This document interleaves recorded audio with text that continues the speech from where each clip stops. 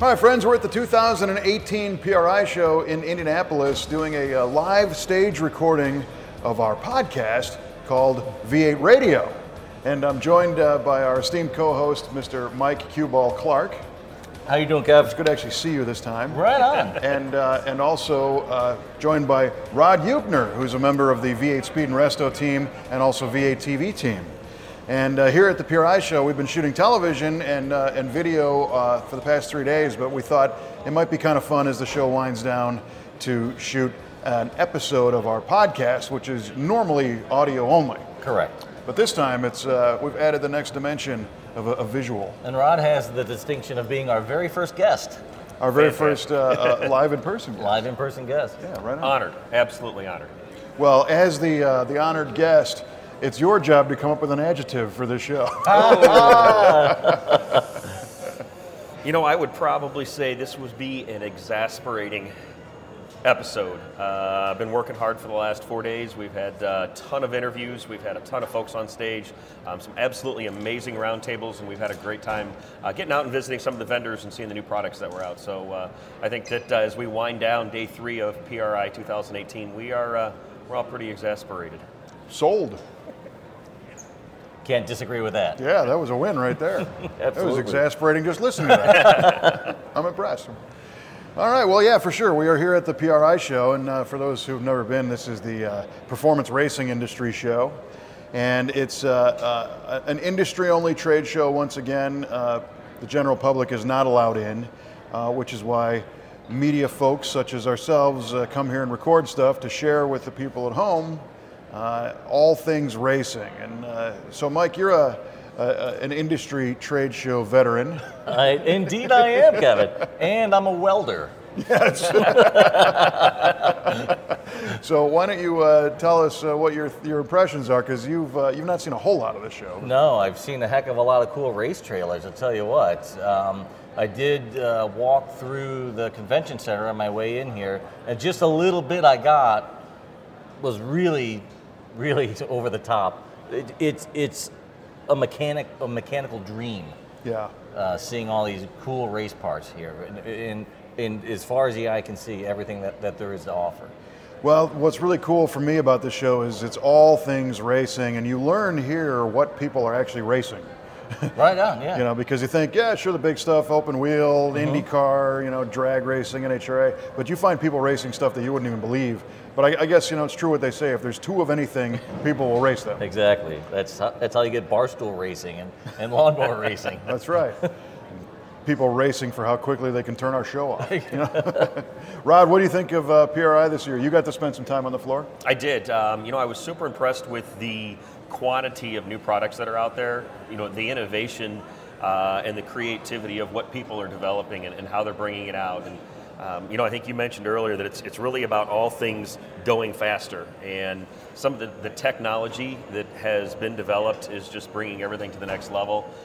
The ability, some of the machines out there that they show, you know, there's the CNC machines, they've got boring machines, crank machines, and they're utilizing those to build these monster one-off billet aluminum blocks that are just, you know, absolutely amazing. You know, obviously tune in to some of our episodes as you'll be able to see some of the John Kazi and Jessel and Mike Moran motors that came out. But for me, it's probably the new products that I enjoy seeing, the innovation that's coming out. You know, the technology has allowed for fantasies to become reality. And what I mean by that is our friends over at JE Pistons created an award. It's called the Masters of Motors Award.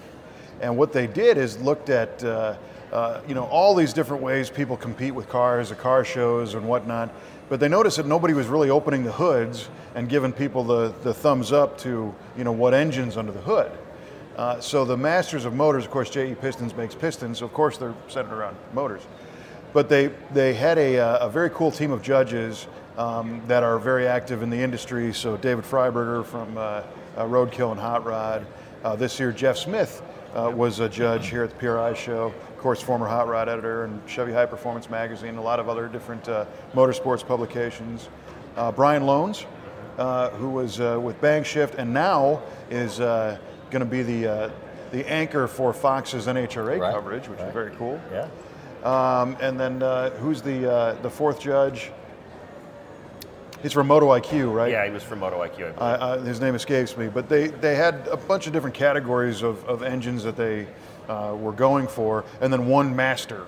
And the engine that won the Master of Motors Award, the Innovation Award, was essentially hand-built, obviously using machines, but it was done by Dan Jezel, Jezel Valve Train. And this is a block design and a valve train design that he purely dreamed up in his head. Wow. So it's not like it's a 427 Chevy that has parts on it. This is the only one of its kind, similar to the Masters of Motors Award that was presented at SEMA when Joe Schubeck won. Oh, yeah. But this time, it's a billet aluminum block, billet heads, and his design criteria was that he wanted to line up that push rod so that the lifter cup went straight up the push rod and straight to the rocker and straight down the valve, and nothing is skewed or canted or anything. So he calls it, what's the name of the engine rod? The Equal 8? The Equal 8, yeah, I think that's what it was. So both sides of the engine are perfectly symmetrical. There's not one cylinder that's leading the others. Really? Like you find on, it's crazy. And to Rod's point, the technology we have today with CNC machines and the ability to make things that just don't exist out of anything it took him 7 years, but it allowed him to build this one-of-a-kind engine. And it was a great story about how it won the Masters of Motors competition, because that engine really wasn't supposed to be here. And his friends were giving him a hard time, saying, yeah, that thing in the garage that you're working on, it's getting close. You should bring that to PRI. And he's like, yeah, it hasn't even run yet. Why do I want to bring that to PRI? You're crazy. Because the Jezel company has been making high-performance rockers and valve train parts for 40 years. And he wasn't going to present this as it was an available product to buy. It was his personal project. So finally, enough of his buddies said, nah, you should take that. So he brought it here. And then I think his brother got an email saying, hey, they got this Masters of Motors thing, maybe you should sign up.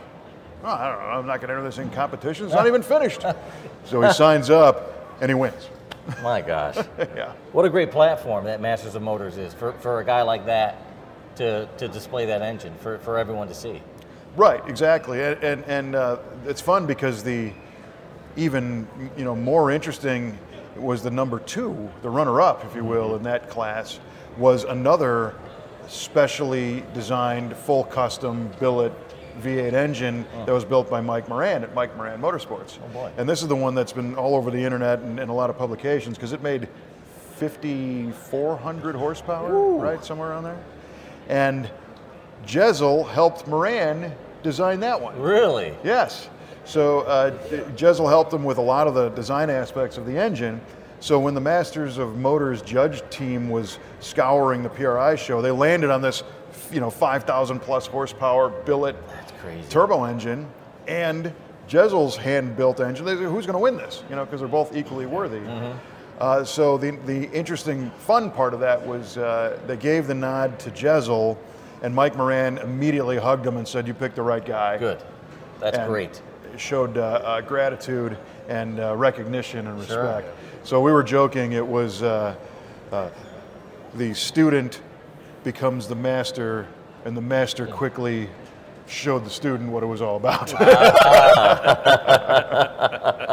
That's all right. Yeah. So we were fortunate here. Our location, for those listening, is at the V8 TV PRI stage. So in the Lucas Oil Stadium, they carved out a little spot to be able to do interviews and shoot some feature videos, and we had the Masters of Motors trophy here, and Jezel and some of the judges, and Loans and Freiberger. They came here yesterday and presented this award, and we got a chance to see that. That's an 80-pound billet trophy. That's an impressive looking trophy. Yeah. So without the technology advancing like it is, you wouldn't be able to do that kind of stuff. So, and again, it's kind of ridiculous. It's not going to be a production engine, and nobody really needed it. It's just like the ultimate expression of a guy playing in a hobby that he does best. And next spring, he's taking it to Bonneville, right? Yeah. Really? Yeah. Well, Speed Week is in the fall, but the idea is to get it running. And do you remember what the car is it's going to go into? I do not remember what he said that it was going in. Yeah, but they're going to run it. Oh my gosh. Yeah. I think one of the things that impressed me the most about the Master Motors was the diversity of the different engines that were entered into the competition. They had some of the best appearing, the best naturally aspirated, so they had a wide variety of different choices. And a Honda motor came in, some of the new Toyota, the J platforms were there, and just absolutely impressive with what they've been able to do, not only from an appearance perspective, but also the mechanical knowledge and the horsepower that they're putting out of these machines. Just super impressive. Yeah, totally. And of course, we were very fortunate that they came over to our stage and hung out with us because over the past couple of days, we've been hosting interviews and doing some roundtables, and I guess a roundtable discussion was never the appropriate title because we don't have a table and we have nothing that's round. More of a panel discussion. And an interesting thing happened here. So Mike and I, we were talking before on previous episodes of V8 Radio about, a particular moment, that occurs at a show. So at the SEMA show, you might have a SEMA moment where something just kind of special happens. And Rod had one here. Do tell, Rod. Well, I'm going to set this up. We had a panel of what we call the Legends of NMCA. So some NMCA racers, the original streetcar drag race guys, and our panel consisted of David Freiberger, who was at Hot Rod at the time, Nick Scavo, Bill Travato, Gary Rowe, who else am I missing? Tony Bischoff from Bischoff Racing Engines. I think that's everybody, right? Yeah. And they're telling their stories about what it was like to be in the fastest streetcar competitions. And Rod's got this look, and I knew something was going on. So Rod, take it away. Well, I've always been a car guy, but I was always a pretty entry-level hot rodder. Do it yourself. Right. And I went to a World Streetcar Shootout and was just absolutely in awe seeing these door slammers running, 8s, 9s, 10-second quarter miles in full steel body cars. Some of them were 10.5 tires, some of them were the big tire cars, but I looked at that and I said, that's what I want to do next. That's the car that I want to build. And that series and those guys I've always looked up to. So it was kind of like, not necessarily starstruck because they're great, down-to-earth, normal guys, but it was just that, holy cow, look at the legends that are sitting up here that not everybody knows about because they're not quite to that level yet, or they're not quite as astounding as the Sonny Leonards and the Jessels and the John Cazzi's, but these guys were innovators in the day. They were doing things that people wouldn't think of to get their car down that track faster, and that's what inspired me to start my Pro Street build. It was awesome to see the guys and to have some conversation with them. As Nick would say, hey, I'm Nick freaking Scavo.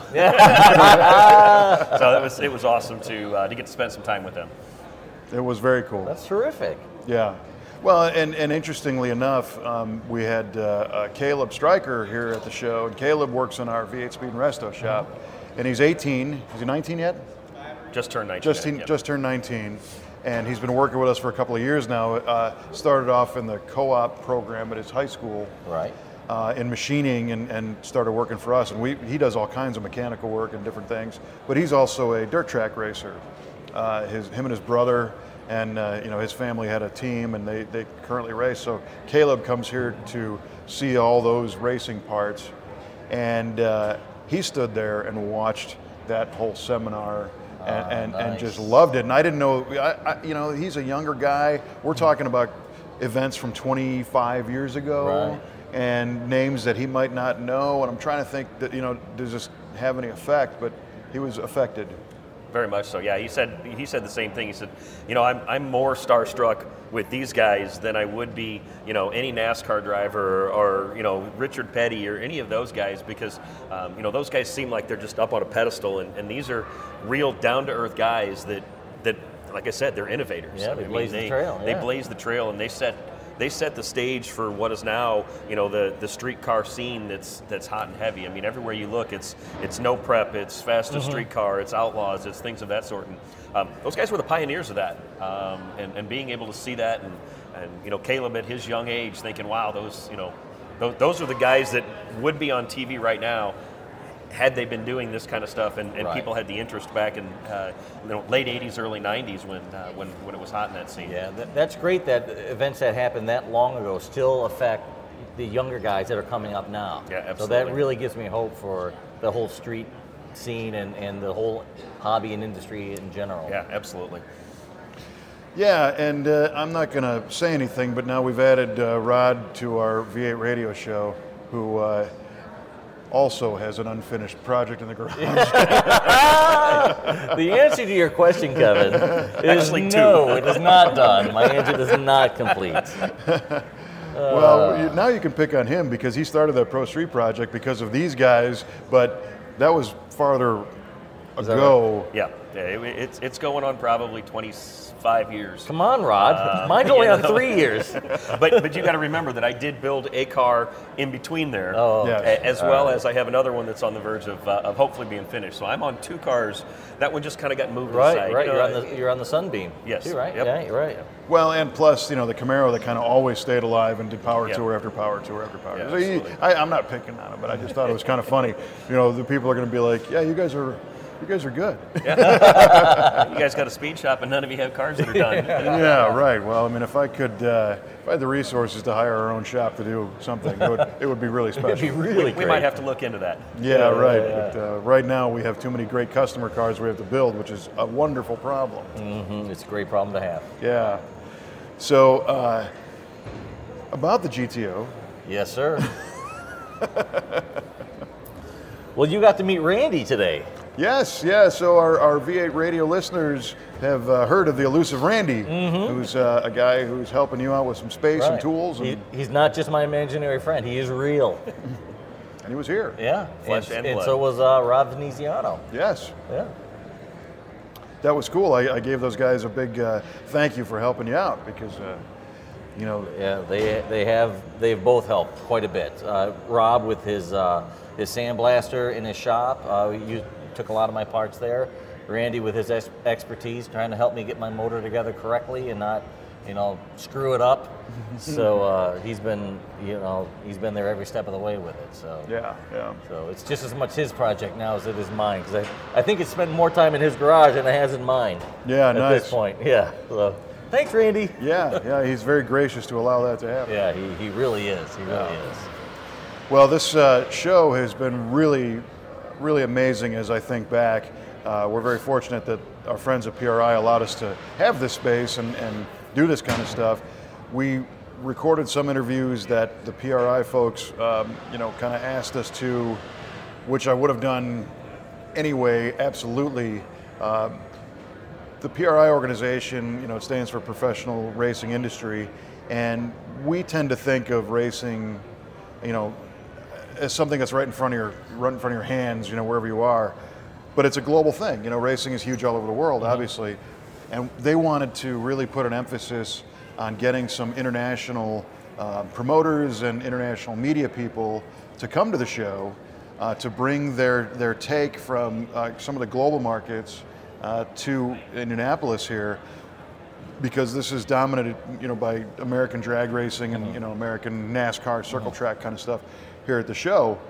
And we interviewed a couple gentlemen who are media professionals, one in England and one in Singapore, as a matter of fact, and learned about the extensive types of racing that's going on there. It's a lot of formula stuff, so F1 through Formula 4 and touring cars and some open wheel stuff and Caterham like Super 7s and what I'm finding interesting is that they all came here to talk to us about what we're doing, and I just wanted to hear about what they're doing. Right. That's always the way it goes, isn't it? Yeah.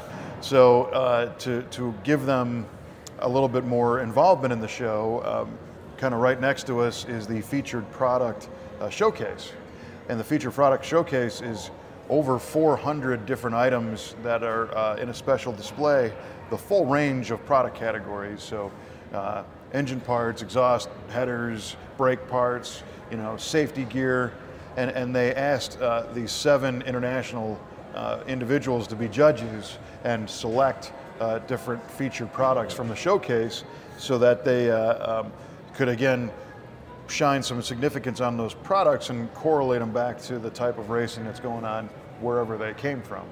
So it was neat to talk to them, and we spoke with a number of the feature product showcase people as well about new and innovative things, safety gear, even things like we had a seminar on towing safety and hauling. And we were fortunate enough to have a member of the Indiana State Police here as one of our guests to learn about some of the crazy things that he sees. And we finally settled at one of the age-old questions, and that is when people strap down a car in their trailer, you have probably an equal number of people that cross the tie-down straps. Oh, okay. And then the other half that point those tie-down straps straight and don't cross them. And Rod already heard all this, so I'll ask you, what do you think is the preferred or correct method? That sounds like a great trivia question. Yeah. Well, that only means that I'm going to get it wrong. I would say to cross tie it so it gives you a little lateral stability. Is this your final answer? That's my final answer.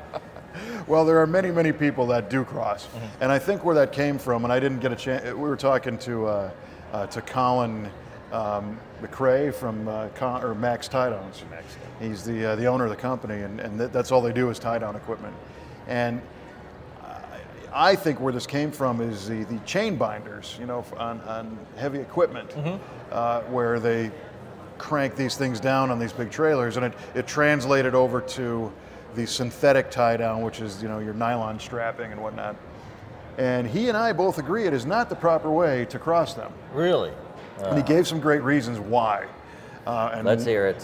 One of them is that whenever you cross the straps and put tension on them, the crossed ends are gonna try and spread apart or meet each other, right? So if you hook onto two ends of an axle housing across those straps, you start to tighten them down. By shortening them, they're going to try and skip together, right? And as you're tightening them down, well, what's going to stop them from coming together all the way? But something on your rear end housing. Okay. Maybe it's a brake line mount, which would be bad. You might, That would be unfortunate. It would be, and what a lot of people do is, they strap this thing down and it's okay in the trailer and they check it, but they hit the road and as they're going down the road, that thing's... It's moving around, all right. Yeah, it's Can I change my answer? No. I asked if it was your final answer earlier. So this is a potential safety problem because you can hurt the car. Right. The next thing is, as that's happening, the straps are getting longer, so they're losing their tension. And now the thing is going to get now free. Now it's going to move around and cause damage and be a safety hazard. Okay, and fine. Another aspect is, what if one of those straps loses its grip? So now you have tension pulling it to the side instead of straight back. And then the other thought that I brought to the table that he agreed with is that you want a nylon strap to be as short as possible, so that it minimizes flex, and by crossing them, you make them longer. So, all right, you can stop rubbing my nose in it. I'm wrong. I'm just recapping the findings of our seminar. So there was some pretty neat educational aspects of the seminars and stuff that we did here, in addition to racer story time. Kind of bummed I missed them all. Well, you may have missed them live, but we did record them. Oh, duh. Right. But yes, we did. That's good. Creating a little demand there. So obviously, Rod liked the NMCA deal. What were some of the other stuff that you thought was pretty cool, or people to hear from here? I think the Salt Flats, the fastest people on Earth, was just an amazing seminar. I think that I haven't personally been able to make it out to Bonneville, and it's always been something that's on my bucket list. And to have some conversation and see the camaraderie between some of these racers that are in the 400 and 425 mile an hour range, setting records, and talking to the chassis guys and just learning about the fact that the car really doesn't even start putting any horsepower to the ground until it's 2 miles in. You know, they're going the first half of a mile and they're putting 150 to 200 horsepower to the ground. Really? And they're gradually drawing that up until where they're putting that 2,000 and 3,000 horsepower to the ground to get to the 427 miles an hour. But you know, that I thought was just fantastic. And you know, I think Kevin, you had mentioned that just the humility of all of the guys that were up here. It was, you know, we're just a bunch of guys that like to get out and have fun, and we like to go fast, but we try to create an environment to where we're all a big family. That we're going to be there to help you to do whatever it takes, and we're going to enjoy ourselves, we're going to laugh, and we're going to have fun. But when it comes time to pull up to that line, it's, you know, nose to the grind, all holds barred, safety, preparation, making sure that we're ready to go, and it's all business. And then after the run, it goes back, and you know, sometimes we've got to do that full tear down and get ready for the next round. Sometimes we put a great run down and we don't have to make that next round. But I think that was probably my second favorite one, was just the you know, seeing some of these people that you read about and you see the videos on when you're thinking about the great things that occur in Bonneville. I agree that that Bonneville thing was really, really cool, and there's a term that they were using that Rod was kind of describing. It's calling going 1-to-1. And when your rear tires have finally achieved traction, they're going the same speed as the front tires, and that's called going 1-to-1.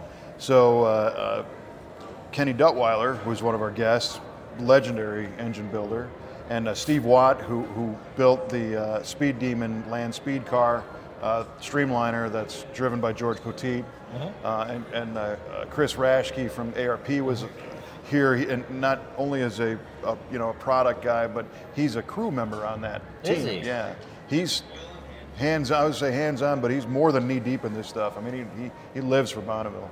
And what he thinks is, he tells me every time he comes back from the Salt, we talk about it, and he tells me about how much of I equate it almost to like a basketball team. These guys are. They're a pit crew, but in the Salt, and everybody's got their place. They got their responsibilities. They've got their skills. And another, well, we had Keith Dorton, who's also an engine builder, who's been building some salt flat engines, and then Bob. What's his last name? It's the last day of the PRI Show. We talked about anyway, this gentleman also runs a streamliner called Flashpoint. 2 streamliner cars, totally different approaches. The Poteet car is, I think, 2 years old now. It's a fresh design. It is state-of-the-art technology. It was engineered to be worked on. Really? So, in the early days, you would, you know, to make a streamliner, you look at your drivetrain and just try and stuff it in the smallest aerodynamic, you know, footprint, if you will. Today, they are engineering this thing so that side panels blow off for instant access to subsystems, and because they value the time. You don't have a lot of time at Bonneville. If something goes wrong, you're going to break this thing down and fix it. And Chris was saying that they could do a full engine change in 1 hour and 10 minutes, I think, now. Wow. In an engine, if you looked at it, it's buried under plumbing and cabling and hydraulics and linkages. So that's the high-tech side. The low-tech side was the Flashpoint car, which was built in the 70s. And so Kenny Duttweiler and the Speed Demon car is turbocharged, fuel-injected, 100 channels of data acquisition, streaming real-time. You know, this is a moon rocket. Yeah. The other one, nitro-burning Chrysler Hemi. And they're both about the same speed. Is that right? Yeah, they're 427 or 430 miles an hour in one, and, you know, same with the other one. Oh my gosh. And they're both going for 500 at some point. I see. But Bob racing the Flashpoint car, he's been racing this thing since the late 70s. And you know, the Poteet car is brand new. So these guys are technically competitors in the unlimited streamliner class, but are so complementary to each other about being on the stage and sharing that experience. And one of the most fascinating things I learned about that unlimited streamliner class, we all look at them as, you know, going very, very fast. They told me the rules. Really? Yeah. Here are the rules for an unlimited streamliner. You ready? Lay it on me. You have to have 4 tires. Okay. Okay. And they can't be in a row or it's a motorcycle. So it's, 2 and 2. Gotcha. And that's it. That's the rules. That's it. All right. Nothing else. Easy peasy, lemon squeezy. There's no engine. Yeah, no engine limit, no size limit, no Really? fuel limit, no electronics, nothing from an aerodynamics perspective. Anything goes. Yeah. In fact, the Flashpoint car is a long streamliner, and it's got a top fuel style wing on it. All right. Big thing sticking up in the air, which he wrecked this thing last year, 2 years ago. I think 2 years ago. At 420 some miles an hour, and walked away from it. He was, thank God he was fine. Right. But that wing actually stopped the car from pencil rolling off into oblivion. Is that right? Yeah. And Duttweiler pointed out that at that speed, you're doing a mile every 8 seconds. Wow. Wow. That's Right? So That's the fast. wreckage from his crash was about 1.5 miles I was going to say. strewn across Scattered. the That's salt. a heck of a cleanup effort. It was about a 12-second wreck. Oh my gosh. That's a pretty small club those guys belong.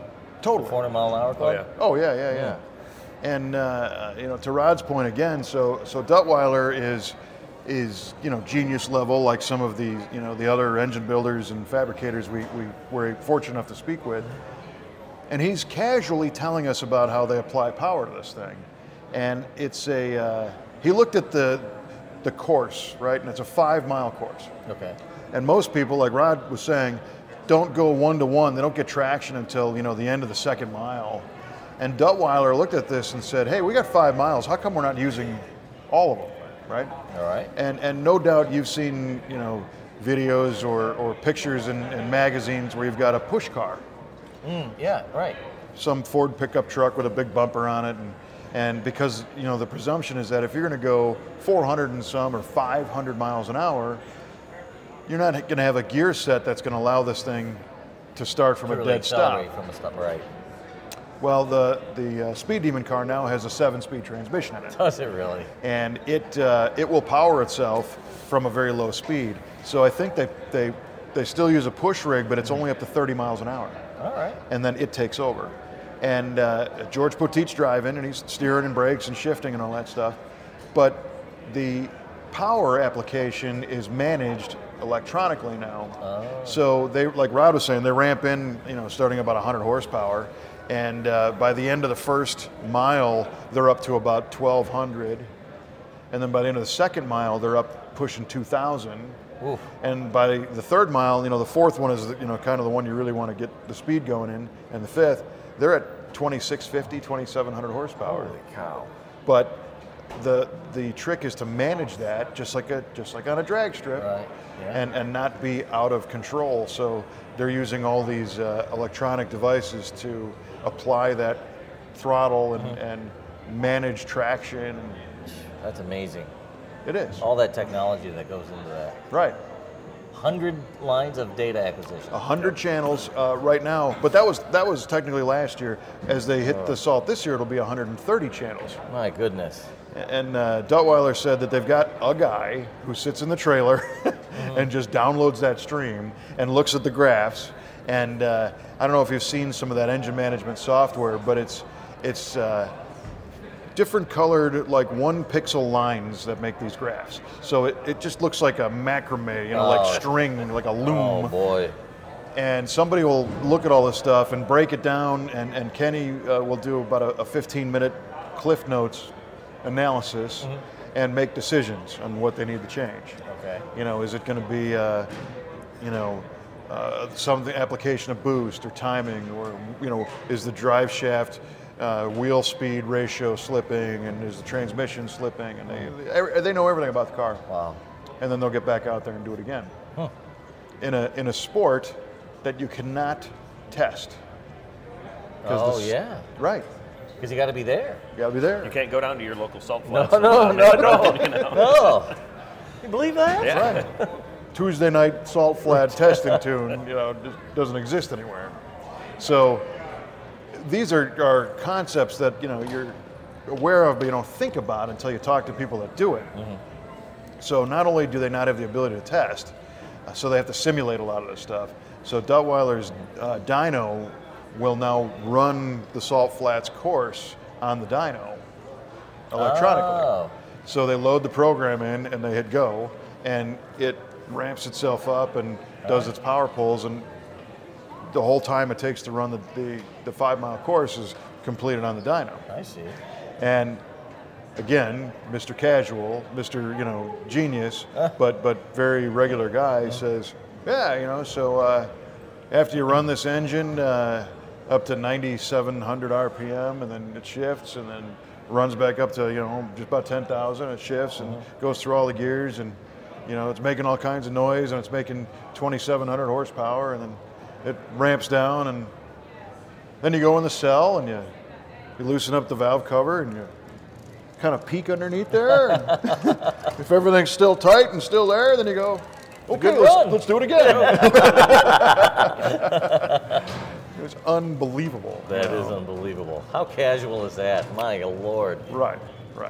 So that's totally fascinating. And every year, the other variable is that Speed Week is about the same time, but the weather is always different, which means, and at that level, they're monitoring barometric pressure, and so it's the surface of the salt for traction and safety, but altitude and all the rest changes based on weather. So they have no idea how to tune the car, suspension, and all the rest of it. Till they get there. Till they get there.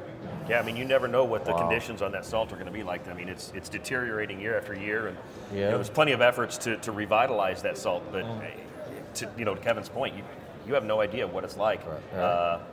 What it's like from last year, this year, hard, compact, loose. Right. Yeah. If it's going to rain, if it's wet, slippery. So on the more modern cars, they have a lot of adjustability built into the suspension and valving and all the rest. But some of the older cars don't. Right. And it's up to the driver. Oh boy. And again, that Flashpoint car, the reason why he wrecked is because in the off season, they were doing some aerodynamics modifications to it, and some cowling on the side was too close to the tire. Oh. Well, you think too close to the tire, you'd know that. Well, now when you consider, it's going to grow. That tire's going to grow. Yeah, and they have it calculated where his tire grows 1 1/8 inches for every 100 miles per hour. Oh, wow. And outside diameter, or diameter, I guess. Right. So it grew, made contact, it blew the tire, caused an immediate right turn, blah, blah, blah, and then it was over. Ooh. Well, I hope they don't make that mistake twice. No, it's a learning curve. That's a heck of a curve. Well, and at the end of the day, that was kind of what I was hoping we would get is information for somebody who's never done this before. And what do you tell somebody? And you know how it is when people get excited about something. They do whatever research they do, but people say, "How hard can it be?" It's a straight line. 400 miles an hour, straight line. Well, even if it's a slower class and it's only going to be 110 miles an hour, Yeah, until you experience it, you have no idea what it's going to be like. Right. Yeah. And they were joking that, people say it's just a big drag race. It's not hard. I race quarter mile. I do all that in 8 seconds. How hard can it be to do it over 5 miles?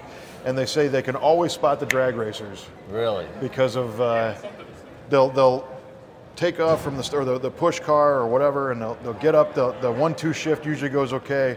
The 2-3 shift, the car's pointing backwards. Oh boy! And they go, "Oh, look, our drag racer trying to solve it." And it's awesome. because you can't apply power. Right. On a drag strip, you make that 2-3 shift. It's off the clutch and foot to the floor. Out there, you have to Just understand. pedal it. Yeah. So their advice is, if somebody's talking to you, you will need to listen to them. That makes good sense. Because they are trying to help you. Sure. And people are competing against each other, but they are competing with each other against records. Right. And nobody wants to see anybody get hurt either. No, absolutely not. Especially when you're miles from nowhere. The safety crews are top notch. They said when these guys wreck, they might be 15, 20 seconds away. The safety crew's right there, which is kind of mind-boggling too when you think out on that vast 5 mile salt course. Sure. So again, it was super cool to get these firsthand, experience stories about all this. Yeah. And as we sit here at the PRI V8 TV stage, yes, we are in the towing RV trailer section, and these right now, most of them are plain white wrappers because they're trying to find new homes. Right. But I asked our salt flat racers, what is their sport missing? In the sense that you go to a NASCAR race and you got the Tide car and you got the DuPont car and the NASCAR, the Daytona 500 is brought to you by whatever giant manufacturer sponsor. And I said, you don't see that at Bonneville. You don't see Speed Week, brought to you by Right Guard. And is this what they want? And they all said no. Really? Yeah, right. They don't want any of the sponsorship. No. They want to keep it pure. They want to keep it pure, and I think a lot of it is, if you bring a lot of money into the sport, you bring people that didn't kind of come in organically. Sure. I can understand that. Yeah. You want it to be your thing. Right. And you don't want a corporation taking over and changing everything the way that it's been for as long as it's been. Right, and maybe putting in rules that are motivated by a TV audience, sure, or selling T-shirts, or that kind of nonsense. So the idea of there's a lot of people that go to the Salt and spectate, but again, it's not like the stands at Daytona. Right. Well, like Rod, that's a bucket list item for me as well. I'd love to go to Bonneville. I've been there, but I was too young. I think I was 7 or 8 or so, right? And we stood out there and I looked at it and I went, "Wow!" Right. But I did, a little young to appreciate it. Totally. Yeah. So that was definitely a high point, was to talk with those guys. Right on. Yeah, and there was a lot of them. We did an engine builder panel with, as Rod mentioned, Keith Dorton and John Kazi, guys who are just totally different level. And there's a fun John Kazi story from last year where here's a guy who doesn't accept anything that's just given to him as the definitive answer to anything. All right. He's always looking, saying, why don't we move this, or why don't we change this, or why does this happen? And I'm sure you're familiar with the Engine Masters Challenge, which eventually turned into a magazine and a web show and everything else. Right. It used to be an issue of Popular Hot Rodding, I think, as we started. I actually covered one of those events for Hot Rod at Bill Mitchell's Hardcore Racing Engines on Long Island many years ago. But Kazi was going to build an engine for this. And, you think big block Chevy or Chrysler Hemi or whatever. He built a 1958 Mercury. Really? Right. An MEL engine. That was a trivia question, wasn't it? The MEL? Or no, the FE was the trivia. The FE, right. Well, the FE was Ford Edsel. MEL is Mercury Edsel Lincoln. Damn, I let a trivia question out. Jot that one down. Yeah, that one's gone. You can't reuse it. I'll forget that one. But who builds those? Nobody. And what he ended up doing to make power was that he called it a head gasket, but it was like an inch thick, and of billet aluminum. And it allowed him to completely redesign the combustion chamber and the way the valves sit against the head, because he put them in this giant plate and sunk that into the top of the cylinders, and designed his own compression ratio and everything, and moved all of it. I mean, so there is nothing that you hand this guy that he won't look at it and say, if we change that valve angle, or we move this port, or we cut this in half and turn it the other way, it'll do better, right? Yeah. And last year, he was working on that MEL engine, and he knew most engine builders appreciate the wave pulses that you get above the valve.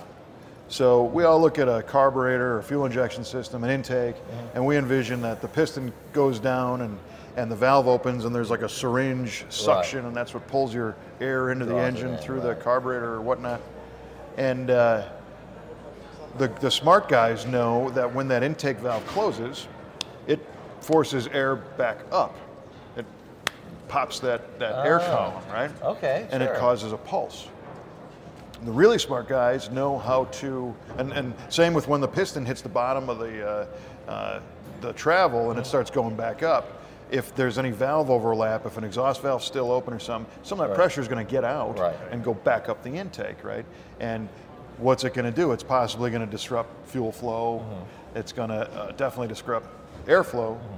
So Kazi looked at this, and the smart guys know how to tune the intake runner length, and that's why you see intake manifolds of various lengths, and tunnel rams and whatnot, because they're trying to capitalize on the length of that runner so that when that reversion happens, the reflex action actually enhances the air going back in. Yeah, the same kind of concept for exhaust scavenging as well. Exactly. Or like a two-stroke pipe, you know, on a motorcycle. Well, how do you measure what that pulse is, or the strength of that pulse? I don't know, Kevin. I'll tell you. Please tell me. If you're John Kazi, you make a plastic intake manifold runner, and you drill a hole in it, and you stick your finger in and you feel it. Really? Yeah. And that's exactly what he did. So he built this prototype, you know, R&D manifold with a big threaded plug in one of the intake bungs, and he fires up the engine and he loosens the plug and he's got his finger in the hole and he's revving this thing up, right? And on top of that is a box where the carburetors are sitting, and it's clear plexiglass, and you're watching the fuel flow dance around and do crazy stuff. So he's seeing it, and now he sticks his finger in there, and you watch the video of his finger, and at lower RPM, it's, you know, it's kind of getting blown in the wind a little bit of that intake charge, but as they increase the RPM, pretty soon his finger is flailing back and forth to the point where you think it's going to break. Oh my gosh. I mean, it is like a playing card in the spokes of a bicycle wheel. I mean, just... So he yanks it out and puts a glove on, tries it again, and he said that if he spun that engine, I think that engine was good to 7,200 or 8,000 or something. If he ran it that high and his finger was sideways, he probably would have broken a knuckle. Holy cow. Yeah.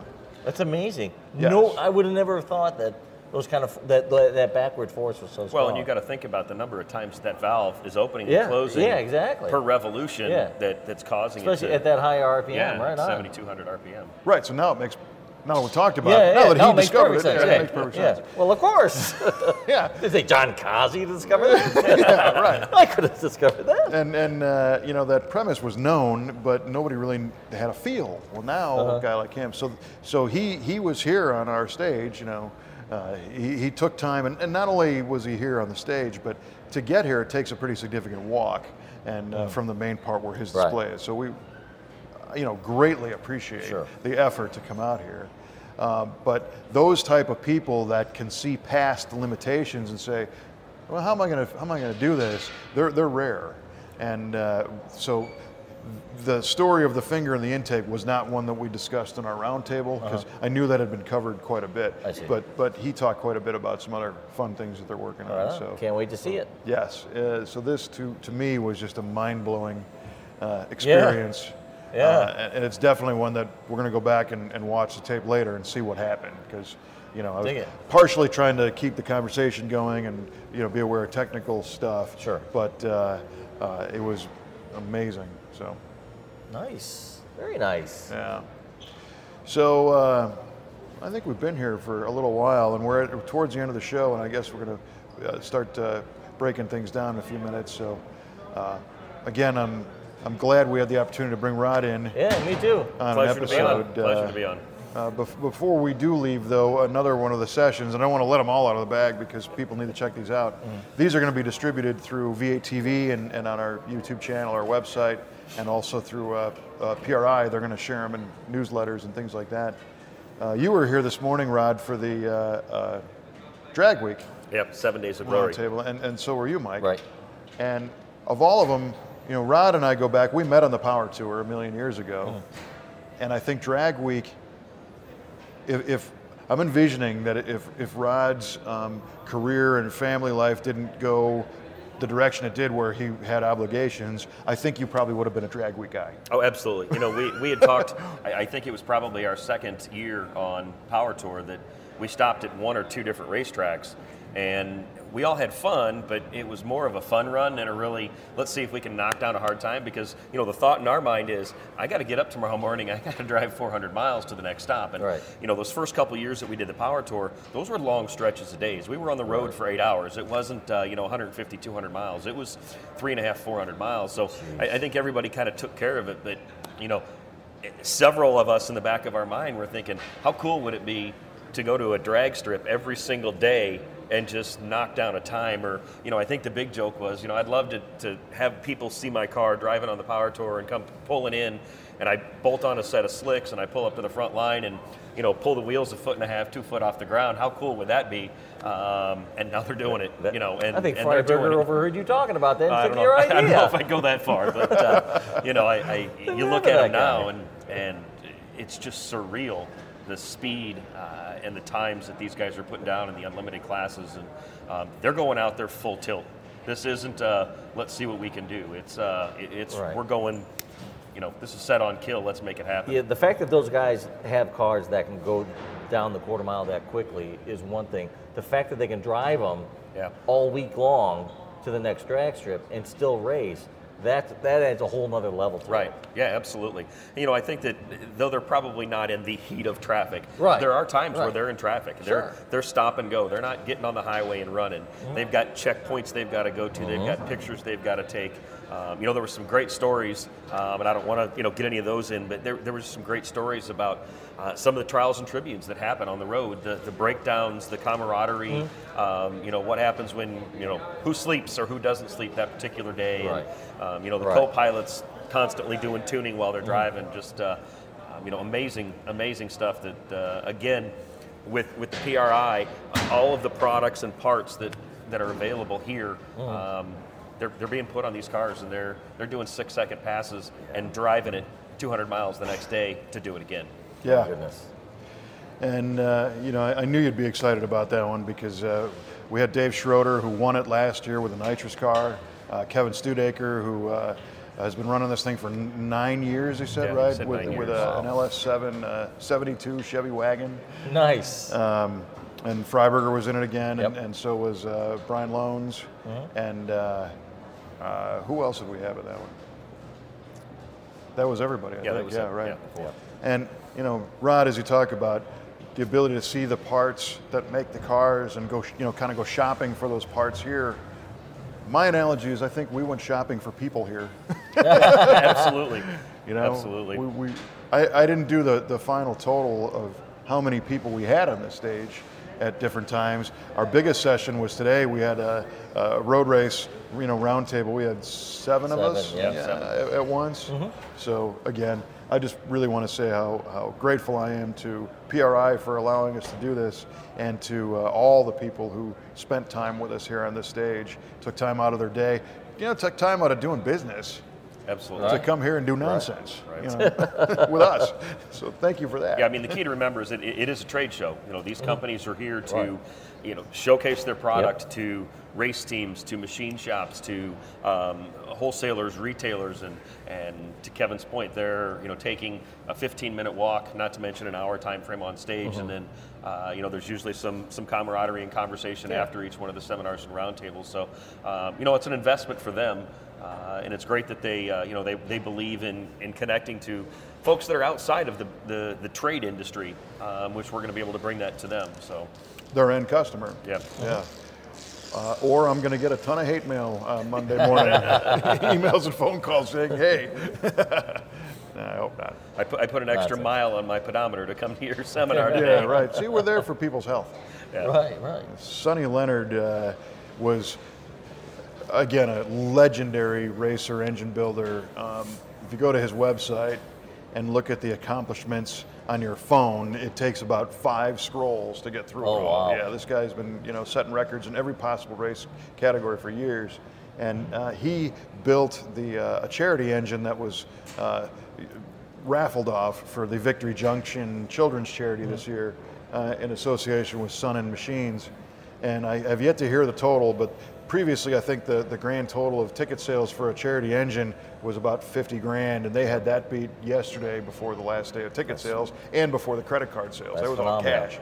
And Sonny is in his 70s now, and he doesn't need to come talk to us, but he not only made his way over, he got bum directions and went to 2 other wrong places and still came here. He didn't say, you know, to heck with you guys, and share time. So again, super fortunate to have that time, and that is a video that people will be able to see that we captured. So very cool. Yeah, it's been a great time. Absolutely. So you know, as far as the PRI moment for me was the whole 3 days. You know, it was not just one. Nice. Yeah. This is my PRI moment. there you go. Well played. So thank you. Yeah.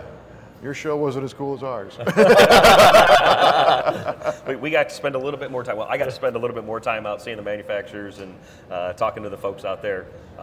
Kevin was pretty well locked down to the stage, and you know, we got a little bit of time kind of after hours to sneak around and look at some stuff. But I think you definitely got to make sure you put this on your list for next year to spend an extra day to visit some of those manufacturers and get some great interviews for V8 Radio while you're here as well. Yeah, absolutely, absolutely. All right, gentlemen. Well, this was fun. Again, appreciate Rod being our live guest victim today, and the invitation's wide open, man. Anytime. So appreciate it. Appreciate it for sure. Yeah, definitely. You know, Mike and I always talk about trying to get more of our crew members in on these, but it's usually a geographic or technical challenge. Yeah. But I think we got to make a point of it of getting the V8 team in the show, the ones that are willing to burn some time with us. A good team member spotlight. Oh yeah, totally, absolutely. Definitely need to capitalize on those 5 listeners and have them turn into the guest, right? Yeah, totally. Rod, totally. you get to make 5 new friends today out of this whole thing. So yeah, Rod wins the spotlight. So if you like listening to V8 Radio, you can find it on iTunes. You can subscribe there, Stitcher Radio, Google Play, of course our Facebook page, the website v8radio.com. And who am I forgetting? Is that any of them? No, that's it. Yeah, right on. And this one maybe on the video side on YouTube. Yeah, perfect. All right, well, I'm Kevin Oeste for Rod Euchner and Mr. Mike Q-Ball Clarke saying keep the shiny side up, and we will see you maybe, or be seen next time on V8 Radio.